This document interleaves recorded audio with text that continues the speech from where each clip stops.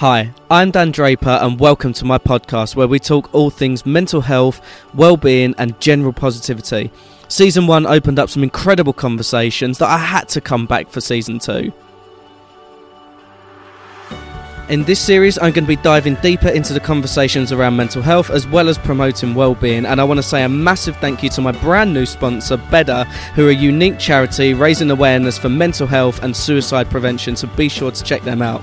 You can find me on social media platforms at Dan Draper with 2 underscores, or alternatively my brand new website, dandraperofficial.com. I'm really excited about this series, so let's crack on and keep releasing the stigma. Hi everyone and welcome back to the Dan Draper podcast. Thank you so much for tuning in. Honestly, I am so excited about Season 2. You have no idea.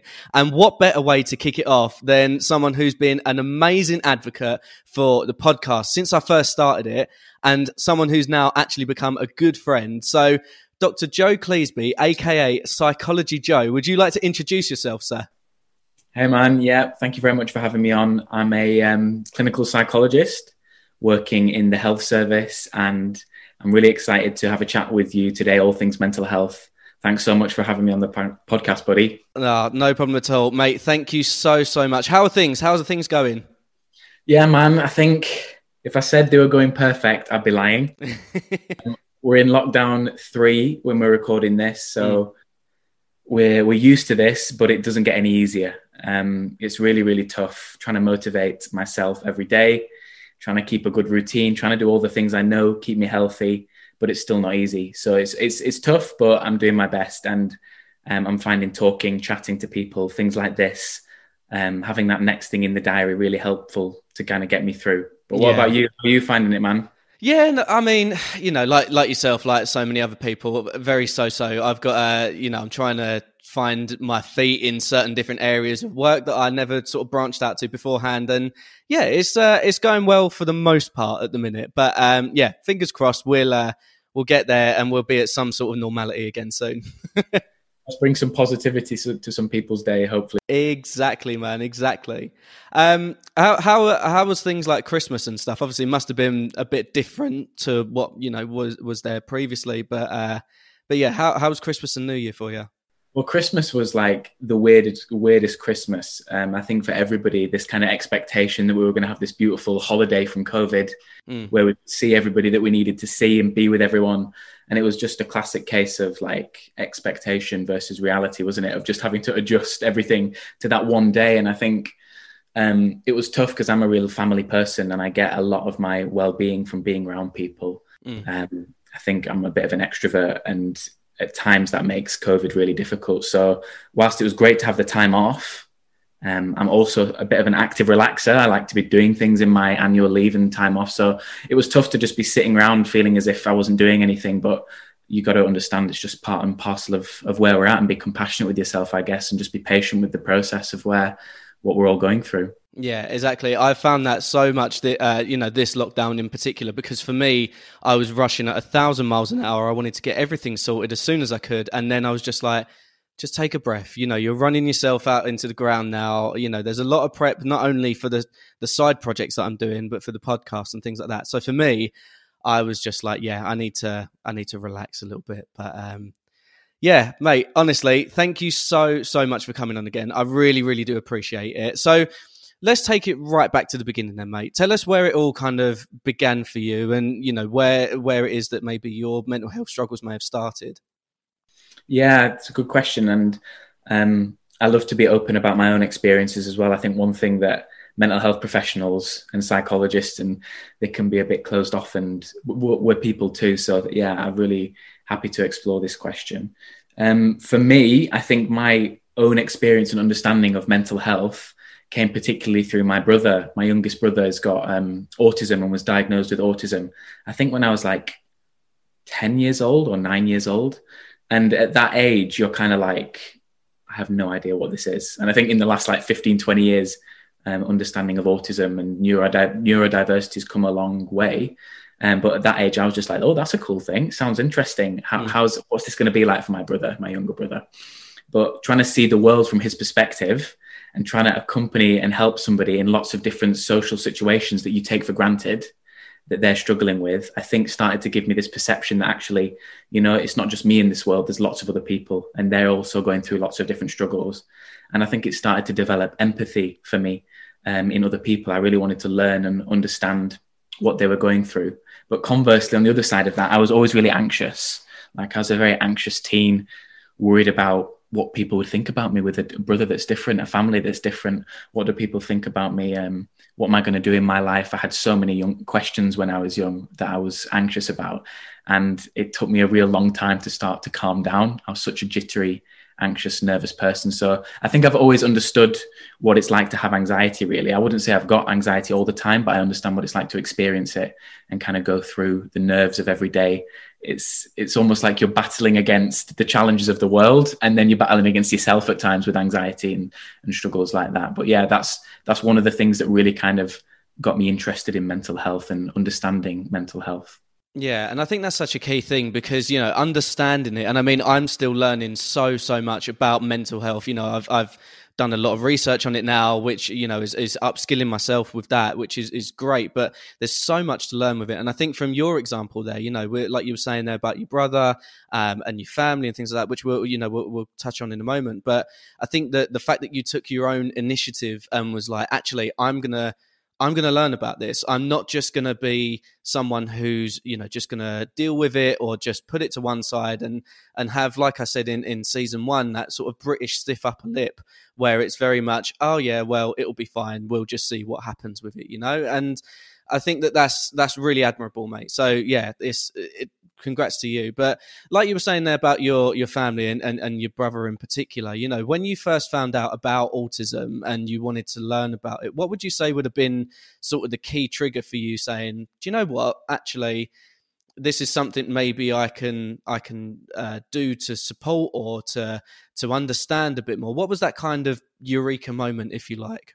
Yeah, I think there was a few different ones, to be honest. I think at first, I think for a lot of people, this is the thing with autism, is that you think it's just one thing. Like autistic people are these group of people and they all do this, or they all like this. They all have a particular skill, or they all have something they're really interested in. And I was like, how is that different to other people? Like, what is it that's different about this situation, this kind of challenge that they have?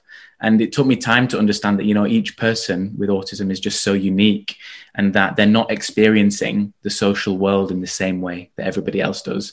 And I think developing that empathy, that ability to put yourself in somebody else's shoes was really important for me in understanding his journey. When I was with my family and with my friends and really enjoying myself, I was thinking, what would he be thinking? How is he feeling in this situation? And I think that ability to be able to put yourself, like I said, in that other person's perspective from a young age really kind of made me mature and grow up quicker. I wasn't just enjoying my own life. I was thinking, how can I help him? How can I help him as well? Yeah, no, that's amazing, man. And the fact that, at the age that you were at the time, obviously you're a younger man than what you are now, like to have that level of just understanding and being able to show not only the emotional intelligence, but also, the empathy that comes with it as well is amazing. So what would you have said, when you were going through that period and through that sort of transition of where you were with everything, what would you have said have been one of your sort of toughest times? That's a good question, man. I think one of the toughest times I experienced through that is learning to accept him for who he is and that other people could really appreciate him for who he is as well. Not that he had to be like somebody else. He could be like himself and still be loved and appreciated. And that really taught me that, in this world, there's such diversity. There's so many different people and they all have something to bring to the table. It won't necessarily look like one thing. And I think when you're a teenager and you're growing up and you're trying to find out what you want to be in the world, you want to be successful, you want to pursue this, you want to be good at sports, you want to be good at everything. And somebody doesn't necessarily fit that mold in the same way you wanted them to, your younger brother. I think I just had to learn to accept and love him for who he was. And I think that really taught me how to relate to people. Not everybody wants the same things in life and has to do it in the same way. And they can still be successful and achieve things in a meaningful way in their own way. And I think that took me a lot of time to accept that for him, but also for myself. I think as a teenager going through school and wanting to achieve, and when I didn't always hit the high levels. Yeah, so I came from a really academic background and my family being really academic. And I think learning how to accept my brother, learning how to accept myself, that I wouldn't always reach the same heights in the same way, but that I had my own path and that could still be successful. I think I found that really hard in my teens. And like socially as well, I had a bit of a nightmare in my teens. I was so anxious. Like I would never go up to people and initiate conversations. So I think there's been so many different periods in my life where anxiety and worries have kind of got me down, but I've always managed to find a way through it. And I think that's one of the things with mental health difficulties. They're always, hopefully for most people anyway, there's another side to it in that we can get through it. And I think if you keep pursuing and keep pushing hard enough, and like you said, Dan, as well, with that understanding, you know, when you start to understand more about yourself, you can get through these things. So what would you say for you then, mate, was the bit that, you know, how you turned it all around, how you then went, actually, you know, this is what's happening at the moment, and how can I turn my experiences into something that can then be positive for other people? Few moments. I don't think it was one moment per se, but I found that for myself, I was always a person that got stuck in my head a little bit. You know, these thoughts that come up of, you can't do this, or somebody might think this about you. I always found that when I got into my head, quite cognitive, loads of these thoughts, pushing myself behaviorally, so pushing myself out of my comfort zone and doing something, kind of would disprove that thought. So I know it sounds kind of scientific and strange, but pushing yourself and changing your behavior helps to readdress the balance of your thoughts. And I've always found that really helpful. When I would have a negative thought, I'd try and do something positive that would build my self-esteem, and then that would change that thought about myself. So I used to be really anxious, I said, and I put myself in situations where the anxiety would either thrive or die. I'd have to push it to the extreme, you know. I'd help out in youth groups. I'd go into social groups and push myself. I'd ask my parents to push me, and they'd drag me along to things and do stuff. And I found that I was always kind of battling against it, but that was the best way to fight it, was by just kind of not letting that passivity and lethargy breed, just pushing it back by being behaviorally active. And I think that's something that's really important at the moment as well. You know, when we've got these negative thoughts, we're stuck, we're locked in, we're feeling trapped. You've got to do something to try and break that cycle, physically, emotionally, get out, do something, speak to somebody, go on a run, anything. It breaks the cycle and changes it up. Yeah, absolutely. And would you say then that was one of the things that made you want to become a psychologist and go down that route? Yeah, I think so. I mean, I studied psychology at A-level, and I think like a lot of other people found it just so many like dates and names and really kind of academic. I didn't find like I was learning anything about people, which is why I went into it. But as I studied it more and more, it felt more natural, and I felt like I had this natural affinity to getting along with people, to making conversation, to understanding people, their backgrounds and their stories. And that's one thing that's why I love podcasts and stories and stuff like this, because you get to know people's stories. You know, the power of a narrative is so special. So I think that's one of the huge things that drew me to psychology. Yeah. And obviously you went through uni and things like that. And we spoke off air beforehand, and you were saying that when you were going through university that you found it, you know, you were struggling to cope with your anxiety because all of the anxieties came back and a bit more. So do you think that that's something maybe now when you look back at it and you know how you were feeling at the time? Now obviously you've come over a lot of the anxieties and we still have our general day-to-day ones, but can you tell us a bit about how you felt in your anxiety at that time compared to how you feel about how you deal with anxiety now? Yeah, I think one of the huge things that popped up for me when I was training and studying at university was like, there was all of these people that were really interested in doing clinical psychology, but there was only these amount of places. Like there was a handful of places. And I always felt like I was being scrutinized and watched by the academics at the university and everything that was happening. So I used to get so anxious before I'd speak in lectures and in class. I'd feel my heart literally going up my throat, and it felt like it was vibrating in my thorax. Yeah. And I was like, and I couldn't speak. I'd literally start speaking and choke up in the middle of the session. And I was like, what is going on? Like, I've always been a bit anxious, but I'm really struggling to even get my words out. Like, I'm really doubting myself. Why am I doubting myself so much? Where's all this doubt coming from? So one thing I realized, actually, I know it sounds really funny, but I was drinking far too much coffee before these. Right. And it was getting all my anxiety going. It was getting my heart rate pumping. And then compounded with my anxiety, I was really struggling to express myself. So I just started to challenge those thoughts a little bit. I was like, wait a minute, why have I got so much self-doubt? That there's no reason to doubt myself. I'm capable. calm this anxiety down. Let's relax and express yourself.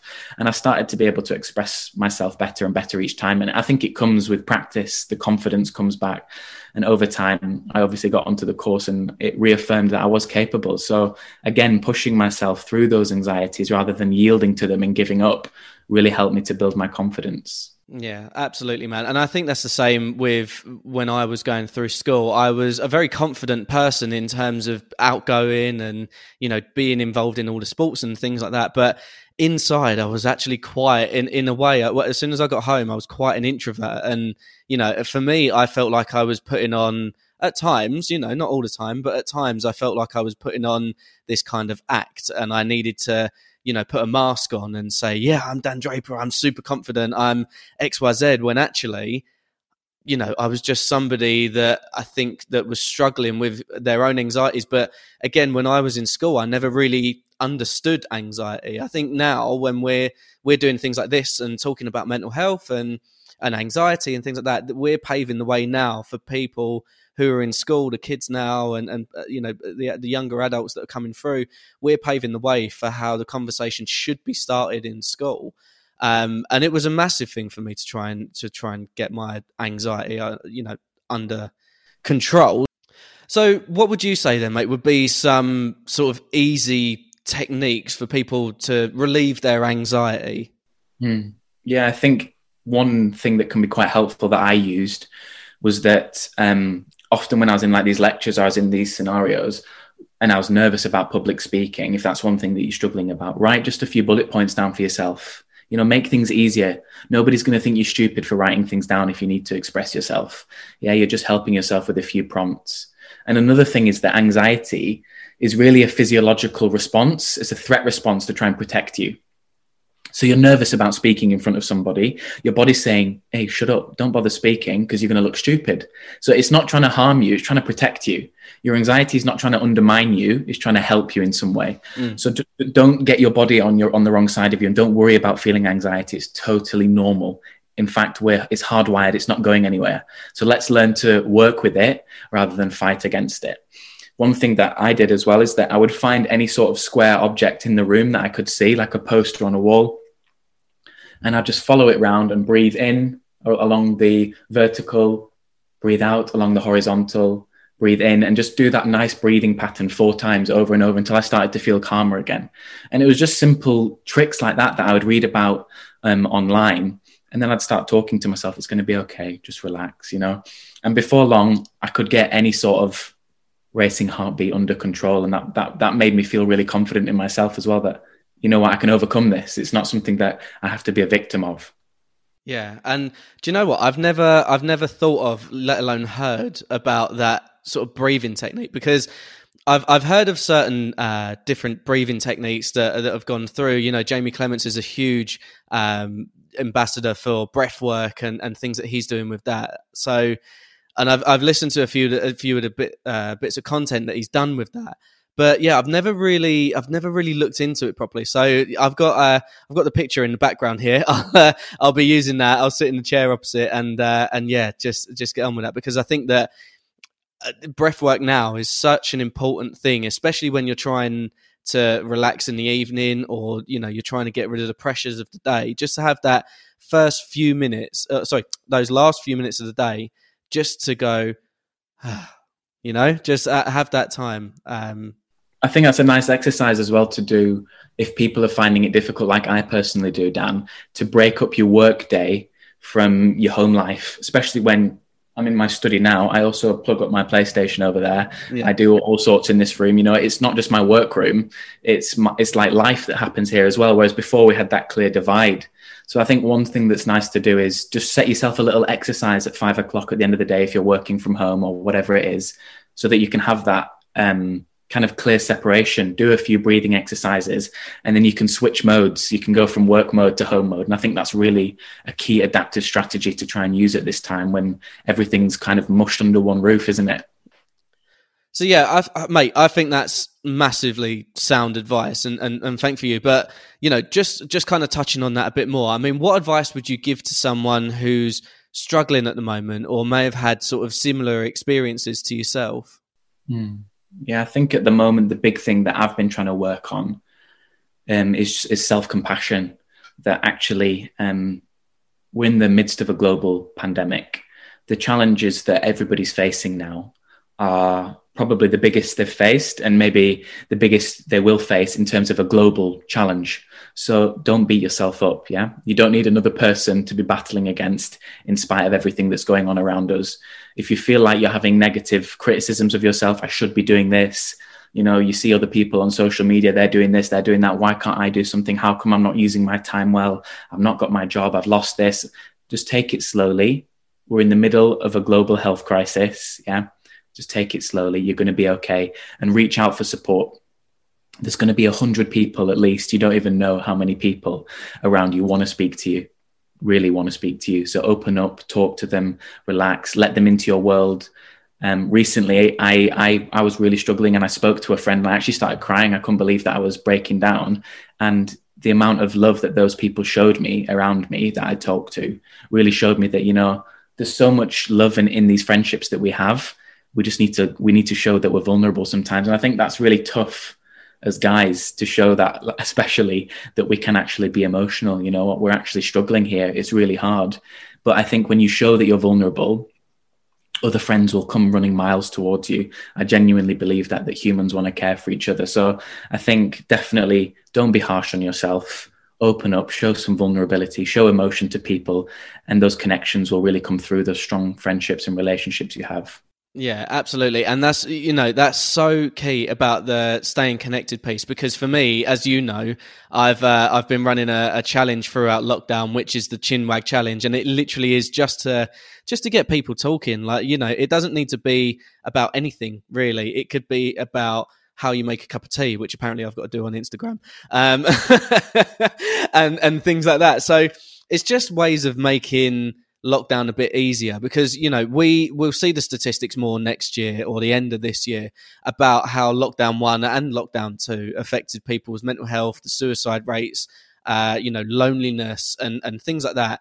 And that's one of the reasons why I really wanted to just take on this challenge and create it, and just say, look, it's okay to talk. Like, and if it's not okay to talk at the moment and you feel like you're you know, your mental health it's a lot of pressure to try and chat to people, then there's other services out there that like Shout and things like that, where you can text through, and the Samaritans have got a text service as well that you can just talk about it. So the key thing is just that communication piece. Yeah, no, I think that's such a good thing that you've set up. And, you know, not everybody's going to be able to reach out and talk to people in the same way. But I think to recognize that if it's a little bit uncomfortable, you know, sometimes that's actually a good thing for us. It's not always great to be in our comfort zone, pushing ourselves, talking like this, doing the Chinwag challenge, whatever it is, ringing up a mate, going on a run, something simple that pushes you out of your comfort zone. You're going to feel a whole host of benefits afterwards. And yeah, I think that we are seeing, I mean, in the community mental health team I work in, we're seeing huge amounts of demand for services. So they're not going to be provided completely by health services. Health services are brilliant, but they haven't got all the answers. Community and friendship is just as strong, you know, and can provide just as an amazing support as well as the health service. So we all have to do our bit. And I know so many people are doing amazing things during this time. So keep up the good work, Dan. Oh, thank you so much, mate. I really do appreciate that. And I think that's such a key thing that you've just said there about the community piece, because, you know, the NHS at the moment is stretched so thin, and, you know, my heart goes out to anybody who works in the NHS, and they're doing such an incredible job. So, you know, it feels like that if you can take it on yourself and you're able to talk, and, you know, that some of the services there that may be under a bit of pressure, and you always have someone who go, oh yeah, well, you know, they didn't get back to me because of X, Y, Z, and blah, blah, blah. Like you said earlier, we're in the middle of a global sort of pandemic. You know, there's so many things that are going on at the minute that are going to put us all in jeopardy. So just reach out to the people that are closest to you. Again, this is why I've reached out to you, mate. Like, not only are you shining an example of how mental health is good and easy to talk about, but men's mental health especially is something that we really need to keep tackling. So thank you so much, mate. No worries, it's an absolute pleasure. I think one thing on that's really important is about, you know, sometimes we can feel as though, you know, other people won't open up, and why won't they open up? These people won't open up. And then we think, wait a minute, have I ever actually opened up to them? You know, it's kind of starting with ourselves first, and sometimes modeling to people that you can be vulnerable, that you can say something was tough, opens the door for them to be able to do it back. So I think in relationships, this didactic, this two-way flow is really important. And if you feel as though other people aren't opening up to you and they're not talking to you, you're losing connection, go halfway down that street and I'm sure they'll come back the other way. Yeah, absolutely, man. That's absolutely sound advice. Joe, thank you so much for coming on, mate. I really do appreciate it. Where is it that we can find you? Where's your socials? Where's your website? Because I understand that that's coming soon. Where can we find you? You've got an exclusive for your podcast. Yeah, my website's launching soon, which is psychologyjoe.com. That'll be out in the next few days. So hopefully when this podcast's out, that's there. And on Instagram's my main platform, Psychology Joe on Instagram. I've got free resources there. I've got relaxing meditations. I've got clips and insights from psychological therapy. If you've ever thought, could therapy benefit me? I've put some little insights from stuff that I do with people every day. So go and enjoy those benefits, share them with your friends. And if you find something helpful, drop me a message. I'm happy to have a chat with anybody. Brilliant, mate. Thank you so much. And again, I just want to say a massive thank you for being such a huge advocate for the podcast and everything that I was doing in the first series. And I know that we've been saying about getting you on for a while, so I couldn't think of, honestly, a better way to kick off season 2 than to have you on. So thank you so much, mate. And please stay safe with everything that you're doing. And yeah, hopefully at some point soon, once COVID dies down a bit, we'll all be able to meet up and we can have a chat face to face. Definitely, mate. It's been an absolute pleasure. Take care of yourself. Perfect. Thank you so much, mate. Thank you so much for listening to that episode. I really do appreciate it. Make sure that you hit that subscribe button so that when the episodes are coming out, which they will be every week, then you'll have them first downloaded and ready to go on your phone. You can find me on all social media platforms using the handle @DanDraper with 2 underscores at the end. If you want to watch the series, you can watch it all on YouTube. Just search it there. And be sure to check out my brand new website, dandraperofficial.com. I just want to say another huge thank you to my sponsor, Better, who's going to be on this journey with me throughout season 2 to keep releasing the stigma and keep talking about mental health. I'm really excited for the next episode, so make sure that you tune in and I will see you again soon.